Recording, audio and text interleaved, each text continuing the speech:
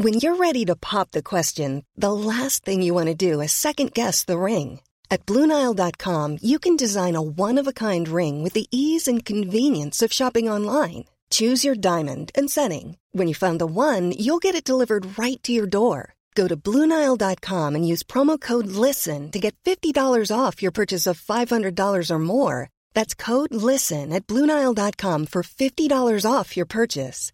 BlueNile.com, code LISTEN. Ryan Reynolds here from Mint Mobile. With the price of just about everything going up during inflation, we thought we'd bring our prices down. So to help us, we brought in a reverse auctioneer, which is apparently a thing. Mint Mobile Unlimited Premium Wireless. How to get 30, 30, bit to get 30, bit to get 20, 20, 20, bit to get 20, 20, bit to get 15, 15, 15, 15, just $15 a month? Sold! Give it a try at mintmobile.com/switch. $45 up front for 3 months plus taxes and fees. Promo rate for new customers for limited time. Unlimited more than 40 gigabytes per month. Slows full terms at mintmobile.com.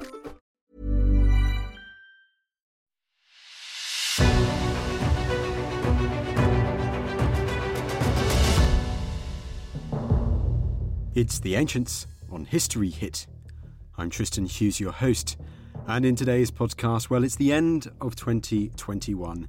I think it's time to think about calendars. We're going into 2022. You need your new calendar, you need your new diary all ready for the new year. And so in this podcast, we're going to be focusing more on time. We're going to be focusing in on how Julius Caesar changed time. One of his greatest legacies has nothing to do with military victories, with military conquests.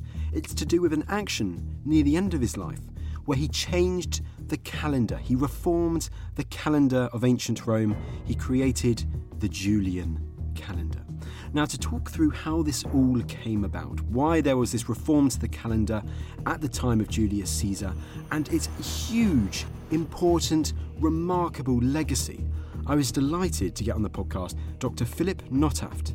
Now, Philip, he's done work in Oxford, he also works in Ireland at Trinity College Dublin.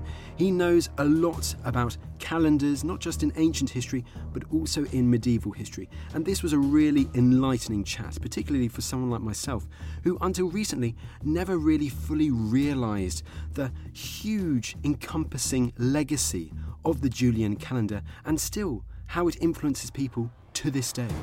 Philip, it was wonderful to have him on the podcast to talk about this huge topic for the end of 2021. I really do hope you enjoy. And finally, a small thing from me. It's the end of 2021. Thank you to everyone who's been listening to the Ancients podcast over the past year. It has been so much fun, and it's been so wonderful to see the genuine interest and the growth of this podcast, explaining why ancient history really is the coolest type of history of all. But stay tuned, this is only the beginning. We've got some huge plans for 2022, so don't go anywhere. Anyways, that's enough from me, because without further ado, here's Philip to talk all about how Julius Caesar changed time. Philip, thank you so much for taking the time to come on the podcast today. Pleasure. Now, this is an amazing topic. The emergence of the Julian calendar, how Julius Caesar changed time, as it were. Okay, I know it's not that straightforward, but it's a fun title. But can we say the creation of the Julian calendar during the time of Julius Caesar, Philip, this feels like one of the watershed moments in the whole of Roman history. Yes, I mean, I think it's largely because it coincides with a number of other momentous developments, right? The end of the Roman Republic and the way being paved for the imperial period. And so if you look at it in context, it's of course just one of many political reforms that were carried out by Caesar during the 3 or 4 years of him being a dictator. But it's the one reform that has really stood the test of time, as it were, and is still in effect to a very large extent. Yeah, it literally has stood the test of time. You're quite right there. Let's delve into the background first of all then. So Roman calendars before Caesar, what do we know during the Roman Republic? What do we know about these calendars? Well, basically not very much, but one thing that we have to look at in order to really understand what was going on is the bigger picture of calendars in antiquity. If you look at not just the Mediterranean world, but also the Near and Middle East, East Asia, India, and in fact many other territories besides, you can make a generalization to the effect that up until the year 500 BC, very roughly speaking, the vast majority of attested ancient calendars were lunar in character, and they were all quite similar in the way they operated. That's not too so surprising in a way because There's a sense in which the moon is humanity's oldest scheduling instrument, in the sense that you don't have to be a genius or an astronomer to notice the waxing and waning of the moon, to notice the fact that this is a cyclical phenomenon, and you can use that cycle to measure or to gauge the passage of time. We have this expression in English of many moons ago. That in a way is an artifact of an ancient practice of counting the number of lunations between two events. And once you're there, you can also start to use particular moments within a lunation cycle, such as a full moon, to schedule meetings or religious rituals or the start of a military campaign. And the next step would be to actually count the number of days within a lunation and use that as a framework for organizing a society and for organizing various practices. The ideal moment for starting that count of days will be the disappearance of the moon. Once every lunation, the moon disappears between 1 and 3 days, and you can either use the last visibility of the thin crescent of the moon, or what's more common in antiquity, the first visibility after invisibility, to mark the beginning of a month, and then you count forward 29 or 30 days, depending on how long it takes, and that will be the kernel of a proper lunar calendar. 12 iterations of a lunar month will give you a lunar year, which will align very roughly with the change of the seasons, but it doesn't take very long to realize that sometimes you have to count 13 months to get back to a particular seasonal parameter, such as the beginning of spring, whatever it may be. So most ancient lunar calendars have this practice of occasionally intercalating or adding a 13th month. And the general sort of uniting characteristics of most ancient lunar calendars up until a particular point in time, middle of the first millennium BC, is that they're very ad hoc and not pre-planned and very flexible. That is, decisions as to whether to insert an extra month or the decision of how long a particular month is going to be is left up to the discretion of maybe a ruler or a magistrate, a political body, a priestly college, or something of that nature. And it's impossible for an individual to really predict in advance how long a particular year is going to be. And that is a general situation which also would have applied to Rome early on in the early Republican period, and even beyond that in the sort of mythical pre-Republican period. And one artifact of that practice is the division of a month into calends, nones and ides. The calends are always the first day of a particular month and are a reference point for counting other days, counting them backwards, as a matter of fact. The term calends derives from calare, which in turn is a loan word from Greek. It essentially means to call together or to assemble and to summon. And probably this is a reflection of the fact that early on, the beginning of a month in Rome would have been announced at a monthly assembly by a magistrate or by a priest, because it depended on the moon actually being sighted, and that being the basis for beginning a new lunar month. And the ides, for instance, would have coincided originally with a full moon. The nones are simply the 9th day counted inclusively prior to the full moon.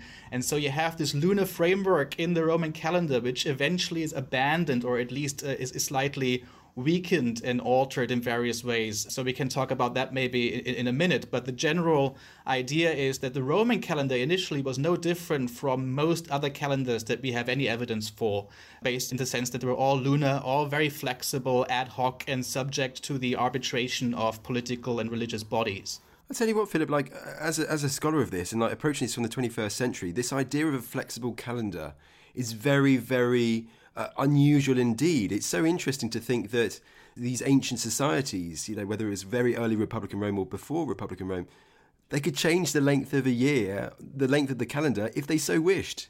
Yes, and initially there was a very good reason for this. This was the only viable method, really, to keep the calendar aligned with the astronomical phenomena, with the moon and the sun, or with the seasonal cycle. Because if you try to have a pre-planned fixed calendar that is similarly accurate in astronomical terms, you need quite a bit of astronomical expertise, and that creates certain complications. And so having, as it were, an empirical calendar that's very ad hoc in the way it's adjusted is much easier. But of course, it also creates a leeway for political bodies to tinker with the calendar, to make changes out of convenience. Right? There's, for instance, evidence that in ancient Greek polities, sometimes days were inserted simply for convenience. Maybe there's an important festival coming up and there's not enough time for a theatrical troupe to arrive, and so an extra 3 days are inserted to make some allowance for that. Months might be prolonged or years might be prolonged, so there's more time for deliberations, for the passing of laws, for ceremonies. So there's lots of evidence, especially in the Greek world, where each polis has its own separate calendar, that calendars are being manipulated in that way on a very ad hoc basis. And the same is, of course, also true in Rome. But in the specific case of Rome, this type of tinkering caused a certain misalignment between the calendar and the seasons quite early on. And what the Romans also did, and that's rather unusual, at some point during the Roman Republican period, they altered the length of the month permanently. So in a normal lunar framework, a month will either be 29 or 30 days, depending on when exactly the crescent of the moon is sighted. But the Romans implement fixed length for these months of 31 days or 29 days, or in the case of February of 28 days. Nobody really knows why, but for the most part, all the numbers in the Roman calendar start to be counted as uneven numbers, maybe for some religious reasons. And so they develop a calendar which is no longer even notionally attached to the moon. It just works according to its own scheme. At the same time, the intercalation, which is also rather odd because it consists in periods of 22 or 23 days, which are inserted on average every other year, that intercalation is still very much at the discretion of a pontifical college. And there's a lot of evidence, especially towards the end of the Roman Republican period, that the priests are susceptible to political influence, to bribery, to other forms of pressure, to either intercalate or not to intercalate. For various reasons, tax farmers had a vested interest in having more time at their disposal to actually collect taxes, so an intercalation was beneficial to them. Magistrates might have had an interest in having a longer term in office, so there's more time to pass legislation. Others, such as Cicero, who at one point he is marooned, right around 50 BC, 51 BC, he's marooned in Cilicia as a proconsul, and he very much hopes that there won't be an intercalation so he can get home earlier, and he actually tries to get his friend Atticus to make his political influence felt in Rome to prevent an intercalation from happening. So you can see how the calendar is under a lot of political pressure and can be influenced at very short notice. And also that creates a situation where even in February, when the intercalation is supposed to take place, most people have no idea whether it's actually going to happen or not. And that creates a lot of uncertainty, obviously. And the other issue which we can talk about is the fact that the Roman calendar is increasingly whacked out of alignment with the seasons at various points in its history. And is this one example of that? When that happens, Philip, at this time, the end of the Roman Republic, that you do see this real disalignment with the seasons? Yeah, so already, like, for instance, at the beginning of the 2nd century BC, if you compare, for instance, eclipses of the moon, which we can date very reliably using our astronomical knowledge, you compare the recorded Roman date, you can see that at the beginning of the 2nd century BC, the month of July would have fallen in early spring. And that situation was corrected later on, but the same type of chasm had re-emerged in the 50s BC once again. And that's why, as part of the Julian reform, 90 days had to be inserted into the calendar, or 67 days, depending on how you count it. The point is that there was 1 year in Roman history which had 445 days in total, which is the year 46 BC. And that the elongation of the year was all about restoring a traditional alignment between individual months and their seasonal context, because there are obviously certain religious feasts which have some, at least notional, connection to the seasons, to the agricultural cycle, and to have a complete mismatch would have been perceived as a problem, at least by certain people. That's also interesting. And before we really delve into the detail of how these reforms come about and how they are processed, as it were, under Caesar, I would first, like of all, because I've got it here, I'd love to talk about a particular artefact from the late Republic, just before Caesar, because it does seem to be really interesting. I'd never heard of it before doing some research for this. And this, you probably know I'm going, the Fasti Antiates Maiores. Now, Philip, what is this? Yeah, so that's essentially a painted wall calendar from the very end of the Roman Republic, right? This is a calendar which existed, as it were, at the eve of the Julian reform. It would have been created roughly between the 80s and 50s BC, and it was discovered, I think, in 1915 at Anzio, the ancient city of Antium. It's now displayed in a museum in Rome, and of course it's a very fragmentary archaeological artifact, but we can still use it to reconstruct what this calendar would have looked like quite reliably. And the comforting thing is that it gives us a picture of the Roman calendar which aligns pretty closely to what we know from written sources, right? It's reassuring to know that the sources aren't completely fantastical. It does confirm that we have these 31 day-long months, 4 of them, and then the other months are 29 days in length except for February, which is 28 days, and then has this slot in the middle where the intercalary days will be inserted every other year, roughly speaking. It's also a calendar which marks the difference between so-called dies fasti, which is allowed days for certain legal actions and for litigations in courts, and dies nefasti, which are so-called banned days, and also it marks the assembly days for political assembly. It contains a lot of information, and it gives us a rough idea of what the Roman calendar was like in Cicero's time, essentially. That's brilliant. So you have this archaeological evidence to, as you say, to back up, let's say, Cicero's comments, which you mentioned earlier. That's fascinating for ancient history to have the archaeological evidence, which is backing up the literary evidence as background. We're not even on Julius Caesar himself yet for the Julian reforms. So it's like for your field, that must be brilliant. It is brilliant. I mean, there's certain questions which a wall calendar cannot answer, and that's particularly the nitty-gritty of when and how to intercalate and how that intercalation practice changed over time. The intercalation practice in theory is, of course, all about maintaining an alignment between the calendar and the seasons, and since that intercalation happens in an ad hoc way and is subject to political decisions, a wall calendar cannot give you an account of what exactly happened, but it gives you the basic structure of the calendar. Well, let's then go on to the Julian reform itself, the emergence of the Julian calendar.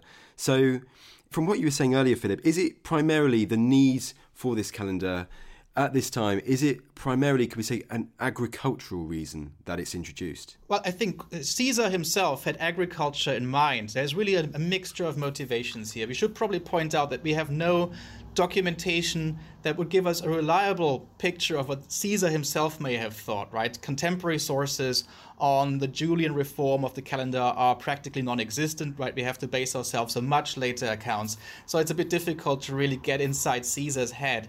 I mean, first of all, there was this issue of the seasonal misalignment. That in principle could have been solved by a very simple correction, and that could have left the basic structure of the Roman calendar intact. But of course, Caesar did something else. He introduced a new calendar. He changed the operating system, as it were, of the calendar from a quasi-lunar arrangement into a solar calendar based on an Egyptian model.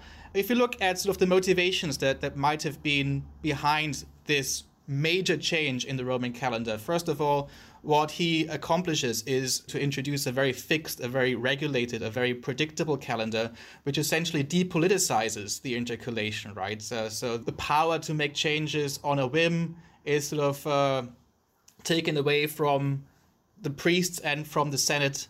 He also creates a calendar, because it's so predictable and so fixed and regular, is ideally suited to the administration of an increasingly vast Mediterranean empire. That might not have been on his mind, but it certainly explains why this calendar remains in place for so long throughout the rest of Roman history.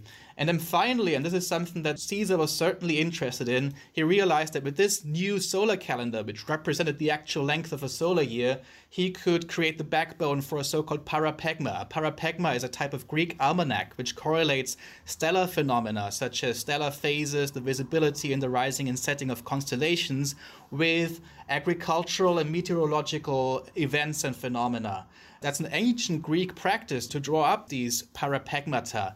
And Caesar realized that with his new calendar, he can use the actual calendar as the backbone for such a parapegma, because you can assign all these agricultural and astronomical events to individual dates in the calendar. And so apart from promulgating a reform of the calendar, he also published an agricultural almanac, if you so will, a Caesarian parapegma, which has not survived, but we have second-hand quotations which give us some sense of what it actually contained. So yes, agriculture in a sense was on his own mind when he decreed that reform. Philip, there you mentioned astronomy, so I kind of keep on that a moment. Does there therefore seem to be this influence of Greek astronomy on the creation of this calendar, and particular figures such as Hipparchus? Yes, so there are really sort of two basic influences that account for the shape the Julian calendar effectively took. There's the Egyptian background. I mentioned earlier how up until the year 500 BC, all those calendars are lunar. There's one very significant exception, and that's the Egyptian calendar, which already in the 3rd millennium BC switched to this highly regular 365-day arrangement, where you simply have a year of 365 days, which never changes its length and which always remains the same.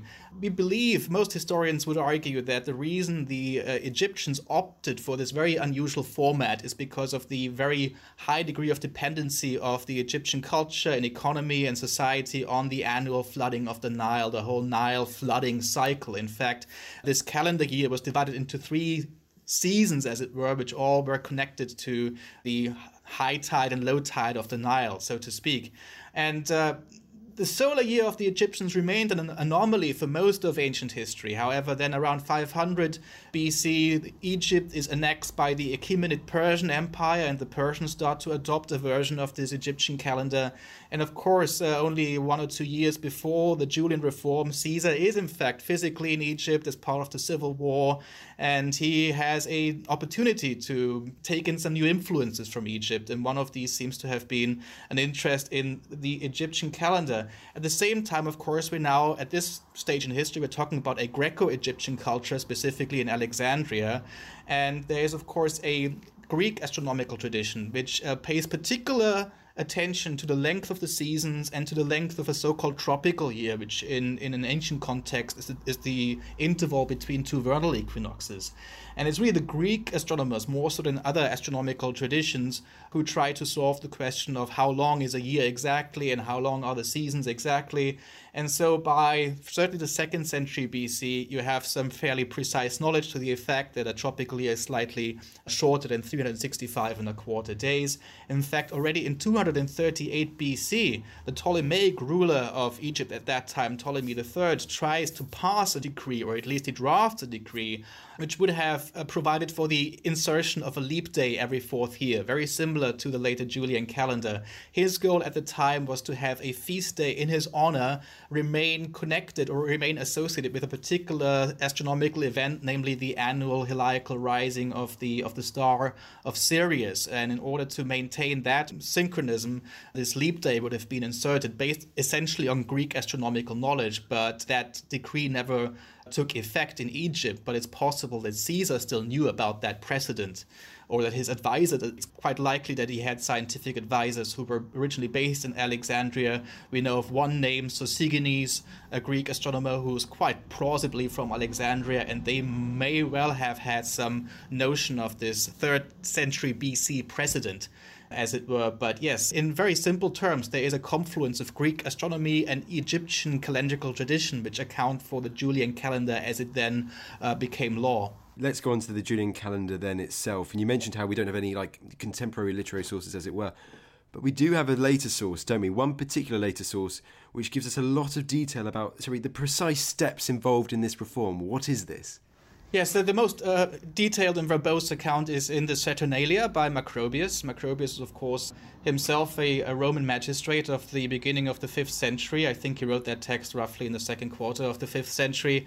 And the Saturnalia is a very entertaining dialogue between a number of 4th century Roman aristocrats. And in one very lengthy section of that work, they discuss the whole history of time reckoning and especially calendrical reckoning, especially in Rome. What Macrobius does here is to combine various bits from a long-standing antiquarian tradition in Rome that goes back to the 1st century BC of Roman scholars trying to understand their own institutions. And of course, there's a lot of guesswork there and a lot of myth-making and aetiological myths being sort of created to explain certain phenomena, but there's also some reliable information there. And of course, when it comes to the Julian reform, that is sufficiently close to recorded history for us to be able to take most of what Macrobius says at face value. And so what are these steps, Philip? Well, first of all, as mentioned earlier, there was this requirement to somehow get the month of the Roman calendar back into alignment with the seasons. And for that purpose, Caesar decreed this unusual year of 445 days. The big change compared to the previous Republican calendar was the insertion of 10 new days, which were distributed across different months.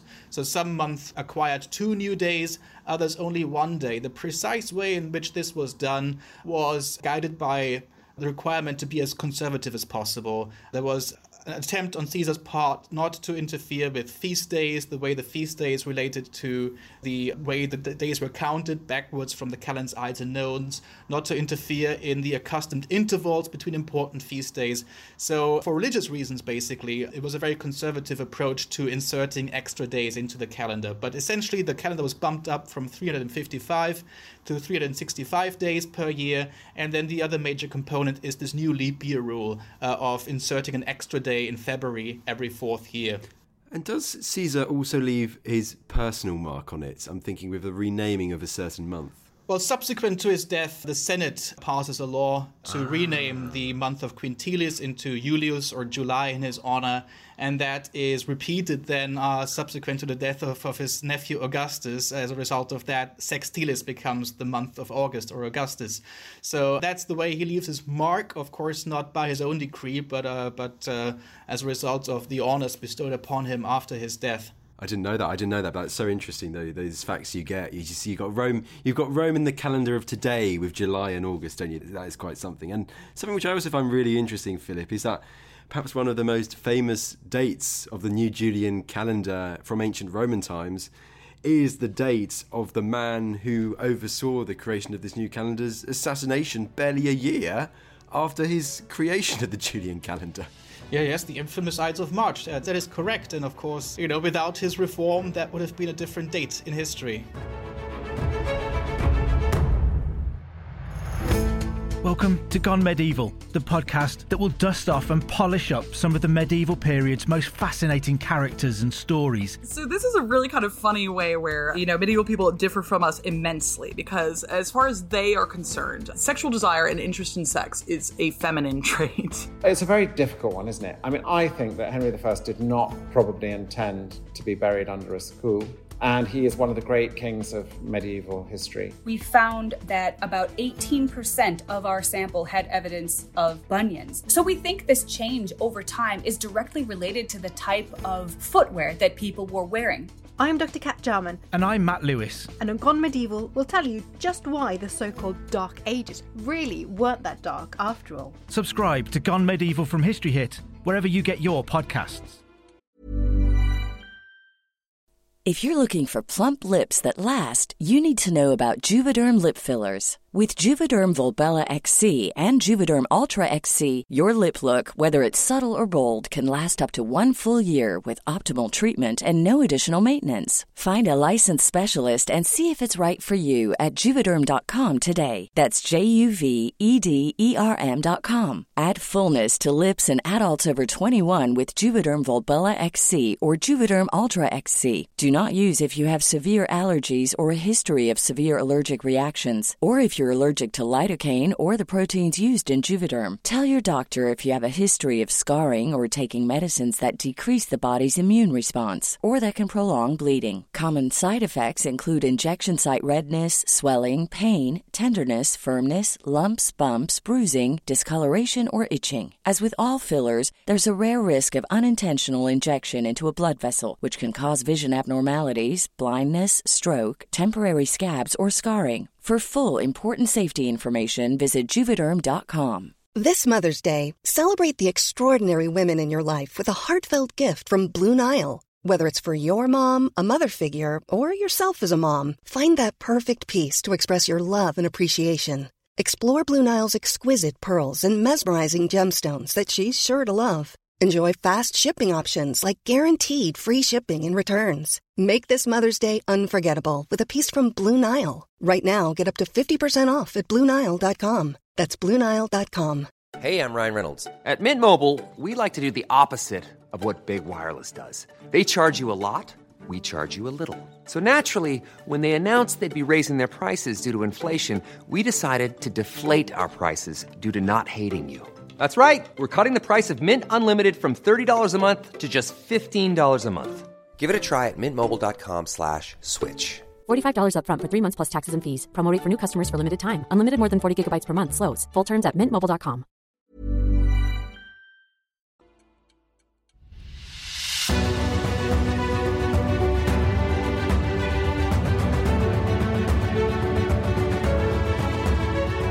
And so, following Caesar and following Augustus, August and July and all of that, the calendar, it outlives Caesar, it outlives Augustus, and it becomes one of the longest-lasting, shall we say, legacies of ancient Rome. Absolutely, yes. In a sense, it has never disappeared. I mean, the calendar we use today is, for all intents and purposes, exactly the same, with the exception of one small detail concerning the leap year rule, but otherwise, structurally, nothing has changed about the calendar at all. It still begins on the same day, on the 1st of January. The month have the same names, the same length, right? We still use Caesar's calendar. And how influential is the Christian church, and the early Christian church in particular, in preserving this calendar, throughout the centuries? I think the church was maybe not so important in preserving it. I think that's largely due to the persistence of the Roman Empire, which, depending on how you look at it, only ended in 1453 or 1806. But the church is absolutely instrumental in its diffusion beyond the accustomed or traditional borders of the Roman Empire. If you think of territories such as Ireland, right? Ireland adopts Christianity around 400 maybe, and in the 5th century. As a result of Christianization, they also adopt the Julian calendar. The same happens in other parts of the world. For instance, Ethiopia, which is Christianized in the 4th century, adopts the Alexandrian calendar, which is a localized Egyptian variant of the Julian calendar. And so maybe to overgeneralize, you can say wherever Christianity goes throughout its long history of expansion, so does the Julian calendar as a result.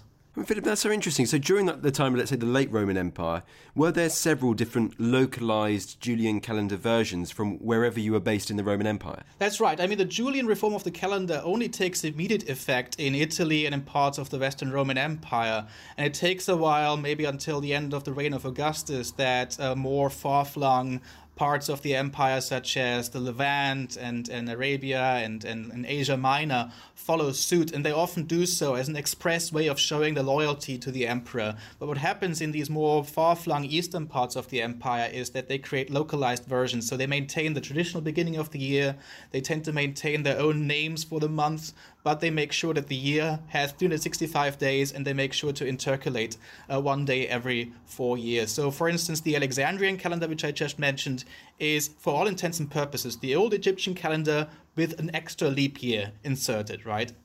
Yeah. But in a way, it's synchronous with the Julian calendar, because once you know where the year begins relative to the Julian calendar, you can figure out the precise relation between these calendars without having to calculate a lot. So in a sense, they all go in lockstep from maybe the 1st century AD onwards. I see that diffusion of the calendar, not just in the Roman Empire, but also, as you mentioned earlier, outside the borders of the traditional Roman Empire and outlasting it. And let's go back to Ireland then for a bit, the early medieval period, because I know you've done a lot of work around this.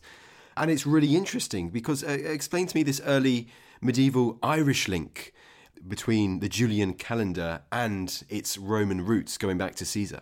Yeah, I think what makes the case of Ireland interesting is that Irish monks, who of course developed a very flourishing and very sophisticated learned culture subsequent to Christianization, to them and to Irish audiences in general, the Julian calendar was a bit of a foreign object, like compared to most of the rest of the Christian world, which had been influenced by the Roman Empire prior to Christianization. Here you have a culture which learns Latin as a foreign language and also adopts certain elements of Roman culture as a foreign element. And so that creates a need to explore what the Julian calendar is, the meaning of its individual months, and various other structural issues. And so it's no accident, perhaps, that Ireland becomes the epicenter for the development of a new type of learned text or learned discipline, which becomes extremely influential in medieval Europe, which is known as the Computus, which is a type of discipline or text which is all about explaining the calendar, its astronomical underpinnings, its historical background, and then first and foremost, as its most important purpose, explaining how to calculate the date of Easter and other mobile feast days.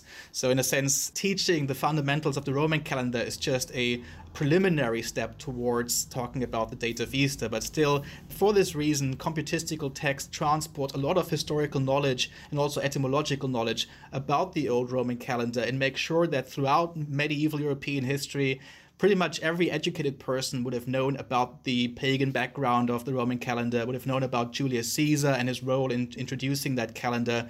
It all remained common knowledge and also fairly accurate knowledge thanks to this existence of the Computus as a genre that transports knowledge on calendrical issues. I mean, that's absolutely astonishing when you think, let's say in the early Christian world, Philip, in various other ways there is an attempt to very much to deride the pagan Rome before them as this place of decadence, this horrific place compared to the great, the good Christian world that comes after it.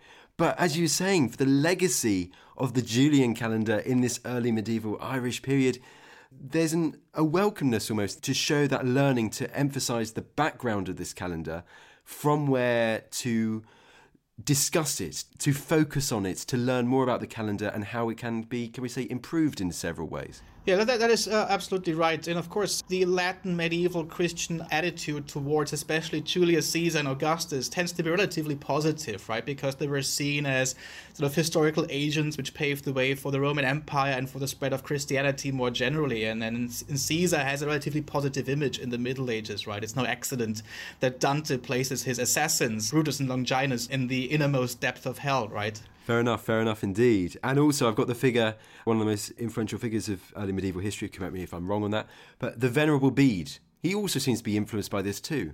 Yes, I mean, Bede picks up lots of cues and influences from this Irish computistical tradition, and he writes what effectively becomes the most influential calendar textbook of the entire Middle Ages, a work called De Temporum Ratione, which he wrote in 725, and that is sort of the classical computistical text, which has several chapters on the history of the Roman calendar, and a lot of the information that is common knowledge later on can be derived or can be traced back to this particular text. He wasn't the first writer in this genre, but certainly the most influential and widely read one. So is it fair to say, Philip, that between, say, 500 and, let's say, 1000 AD, like this early medieval period, that like the Julian calendar and learning about it, it was at the nucleus, it was a crux, it was at the centre of medieval learning? Yes, very much so, in the sense that, of course, the early medieval monastic curriculum was relatively limited, right? Most of the things that were taught at monastic schools were geared towards divine worship. And so the Computus, the study of the calendar, was the one element or the one link in the chain where there was an actual opportunity and a leeway for studying astronomy and for studying areas of knowledge that fell outside the confines of divine worship. And that's why the Computus was of paramount importance before sort of the Western curriculum changes thanks to influences from the outside. And so, as you correctly say, it's especially between 500 and 1000 that the Computus reigns supreme as a learned discipline that allows for the study of the natural world and for the study of astronomy. And the natural world, which leads into the next thing, which is this other Roman author, Pliny. He also seems to be really popular at this time too. Yes, exactly. I mean, computistical authors in particular, of course, tried to read everything they can get their hands on that would elucidate the background, again, of the Roman calendar and also of astronomical phenomena more generally. And Pliny was simply one of those texts at hand already in the early Middle Ages that enjoyed a certain degree of circulation across Western Europe already in the 8th and 9th century. And Bede, in particular, makes heavy use of Pliny for precisely that reason. Now, Philip, with Pliny with the Julian calendar, let's move on to, this seems like one of the great confusions, one of the great struggles of this period, and I've got the name here, the vernal equinox, and trying to figure out this date in the calendar. I know it's a huge topic, I know it's a huge question for me to ask, but talk us through why there is such confusion, why there is such debate over this early medieval period about trying to figure out when the date of Easter is. Yes, I mean, the basic problem with the date of Easter is that it's a mobile feast day, which means that its date relative to the Julian calendar changes each year, and that's an artifact of the Jewish background to Christianity. Easter is essentially the Christian version of Passover. Jesus died and resurrected at the time of Passover, and that's why these events are commemorated every year, notionally at the time of Passover. So Christians from the beginning used a lunar calendar to pinpoint the right time to commemorate these events. They, at the beginning, they used simply the Jewish calendar, which was a lunar calendar like most ancient calendars. And as time went by, they created lunar cycles, which simply were there to identify the dates of the new moon in the Julian calendar so they could find the appropriate time to celebrate Easter. The thing is that this is an arithmetically and astronomically relatively complex problem, which allows for a number of different solutions solutions. And so during late antiquity and also still in the early Middle Ages, you have a multiplicity of methods that are being used. And it takes a while until Christians have sort of sussed out and hashed out the correct way of going about celebrating Easter. And it takes a while until they're all on the same page. So there's so-called Easter controversies in the early history of the church. But to cut a long story short, some stage a canonical way of celebrating Easter is established, which in ecclesiastical tradition is traced back to the Council of Nicaea of 325. That's actually slightly apocryphal, but it was widely believed that this is the council which established the canonical set of rules. And according to this canonical definition, Easter always has to be the first Sunday after the first full moon that falls on or after the spring equinox. And the spring equinox, for ecclesiastical computistical purposes, was always supposed to be the 21st of March. And so in the ecclesiastical tradition, that's the date of the equinox. There's a bit of a confusion going on in this early period, partly because there are other methods of Easter reckoning and also because there's a long-standing Roman tradition of putting the equinox a bit later, on the 25th of March. But for all intents and purposes, in an Easter reckoning context, it's always the 21st of March, which would have been the correct date roughly in the 3rd or 4th century. But of course, what's crucial is the fact that an actual equinox here, the interval between two equinoxes, is about 11 minutes shorter than an average Julian year. And so over time, the date of the equinox starts to shift towards the beginning of the year very gradually at a rate of roughly 1 day every 130 years. So there are two problems going on in the early Middle Ages. There's a slight confusion as to what the canonical tradition is supposed to be, but more importantly, over time, as we approach the High Middle Ages, there's a growing awareness that in fact the equinox has moved away from its canonical, its legal date, and that of course is one of the nuclei from which a calendar reform debate starts to develop, starting maybe in the 12th century. Yes, Philip, I mean, talk us through, let's go from, let's say, 1000 to 1200 at the moment, like that next bit in the High Middle Ages, like the Julian calendar at this time, the background that you've just laid out there, it sounds like it's paving the way for further scrutiny in this period. Yes, that's right. I mean, it's a very drawn out and complex development, but a crucial set of changes that occurs in the High Middle Ages is the knowledge transfer from Arabic to Latin, which is, of course, a characteristic hallmark of the history of science in the 12th century. And as a result of this knowledge transfer, new astronomical parameters became available in Latin Europe and also new astronomical theories. And all of a sudden, it was possible to really articulate in writing what the problem was, the fact that an actual solar year is a bit shorter than a Julian year. It was possible to articulate also the reason why the lunar cycle no longer properly aligned with the visible full and new moons. That was another era of the ecclesiastical calendar, which, at least in theory, meant that Easter was celebrated on the wrong date in many years. If you take the astronomical criteria for Easter very seriously, the conclusion was inescapable that Easter was often celebrated on the wrong day. And so you have an error in the lunar calendar, you have an error in the solar calendar, and from the 12th century onwards, you also have the astronomical knowledge necessary to address the problem and to propose potential solutions, which eventually then leads to the Gregorian reform at the end of the 16th century. Yes, Philip, I know it's a huge question. I know your main focus is this medieval period, but I will ask of it now as the Joe blogs, as the general overview. I mean, how do we therefore get from, let's say, this period in like the 12th century to the 16th century, the late 16th century, and the ultimate official reform of the Julian calendar into what we now know today as the Gregorian calendar? Right, so there's a long period of around 400 years that is characterized by debates back and forth of how to implement a reform or whether it's practical to implement a reform. We have to bear in mind that the papacy doesn't always enjoy the same degree of influence and power in the context of Latin Christianity. The question really is who actually has the authority to reform the calendar and how far does this authority actually reach? And there are also practical problems. As I mentioned earlier, you have a calendar which is really there for the celebration of Easter, right? If that Easter problem had not existed, Latin Christians could have been perfectly complacent about the fact that the equinox sort of drifts through the year. But because of the importance of Easter, they had to somehow address that problem. At least many people felt that way.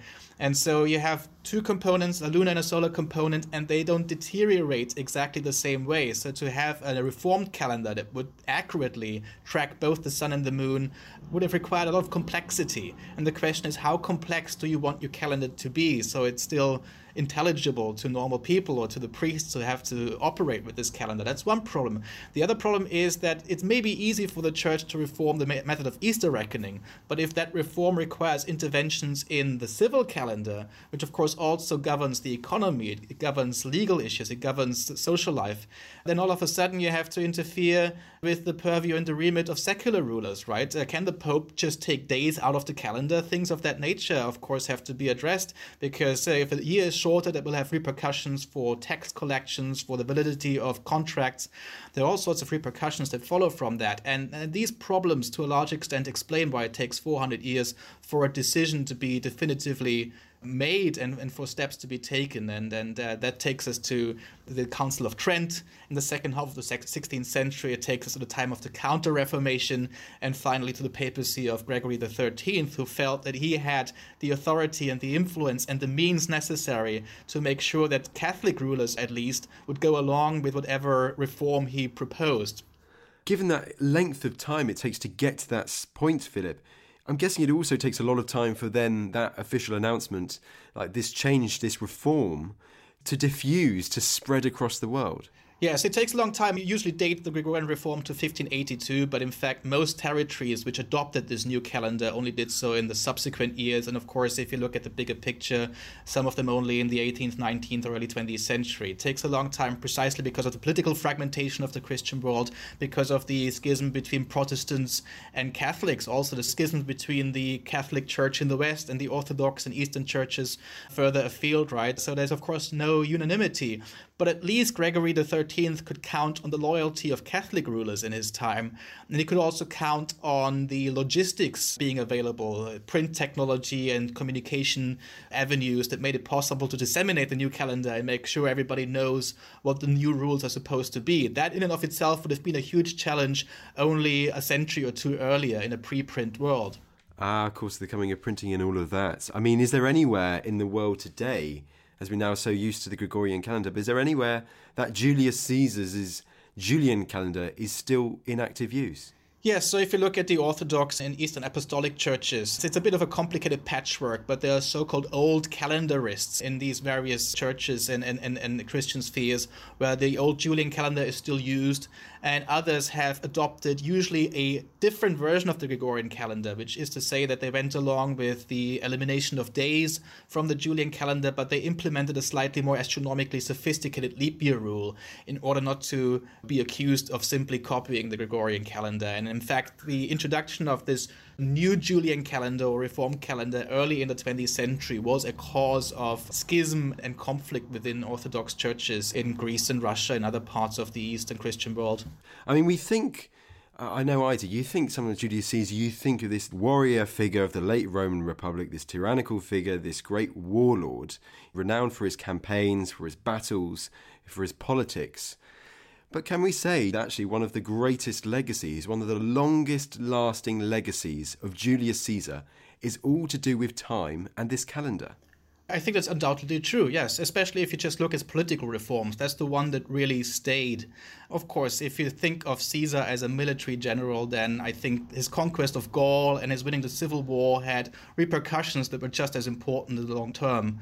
But as a politician, I think that's his most lasting legacy for sure. One last question from me, and it's kind of going on a tangent, but Philip, I'm a big Alexander the Great and Hellenistic successors fan. That's my area of interest. And one thing which has always, I guess, puzzled me, interested me, is that sometimes in this period, let's say Hellenistic period or the classical period, you get certain events that have a particular date attached to them, saying this event happened on this date. And a good example, let's say the Battle of Gaugamela.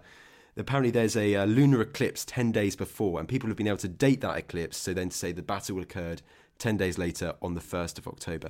Now, with the whole changing of the calendars and the different calendars that we've had over these past 2.5 millennia, how accurate is it that we can say, like, even if they mention a lunar eclipse or something, that this happened on this day today? Yeah, it's perfectly accurate. And part of the reason why this works so well, these computations of ancient eclipses, is because astronomers today use a proleptic Julian calendar. They use Caesar's calendar projected into the distant past. I mean, there's also a Julian day count, which counts the days successively or in sequence from a date, I think, in 4714 BC. But it's all based on the assumption that the Julian calendar existed before it actually existed. That's sort of the framework within these astronomical computations are performed to this day. So astronomy to this day still uses the Julian calendar to... Wow, amazing. Once again, that long-lasting legacy. Philip, it's been a joy to get you on the podcast. Last but certainly not least, you've written a book all about the Julian calendar, the Gregorian calendar, and all of that. That is true, yes. My book is called Scandalous Error, which was published by OUP in 2018. And it essentially tells the story that got us from Julius Caesar to the Gregorian reform of 1582, everything that happened in between, essentially. Brilliant. Well, Philip, thank you so much for taking the time to come on the podcast today. Big pleasure, thank you. I hope you've enjoyed this episode all about how Julius Caesar changed time. I'll be honest, I absolutely love that title. It's such an awesome episode to finish off 2021 on. I mean, what a year it's been, but bring on 2022. Now, if you want more Ancients content, you know what I'm going to say, then why not subscribe to our awesome Ancients newsletter? You can sign up, you can subscribe via the link in the description below. Now, I will see you in the next episode. I will see you in 2022. Mom deserves the best, and there's no better place to shop for Mother's Day than Whole Foods Market. They're your destination for unbeatable savings, from premium gifts to show-stopping flowers and irresistible desserts. Start by saving 33% with Prime on all body care and candles. Then get a 15-stem bunch of tulips for just $9.99 each with Prime. Round out Mom's menu with festive rosé, irresistible berry chantilly cake, and more special treats. Come celebrate Mother's Day at Whole Foods Market. Planning for your next trip? Elevate your travel style with Quince. Quince has all the jet-setting essentials you'll want for your next getaway, like European linen, premium luggage options, buttery soft Italian leather bags, and so much more. And it's all priced at 50 to 80% less than similar brands. Plus, Quince only works with factories that use safe and ethical manufacturing practices. Pack your bags with high-quality essentials you'll be wearing for vacations to come with Quince. Go to quince.com/trip for free shipping and 365-day returns. Thank you for listening to this episode of The Ancients. Please follow this show wherever you get your podcasts. It really helps us and you'll be doing us a big favour. Don't forget, you can also listen to all of these podcasts ad-free and watch hundreds of documentaries when you subscribe at historyhit.com/subscribe. As a special gift, you can also get your first 3 months for just £1 a month when you use code ANCIENTS at checkout.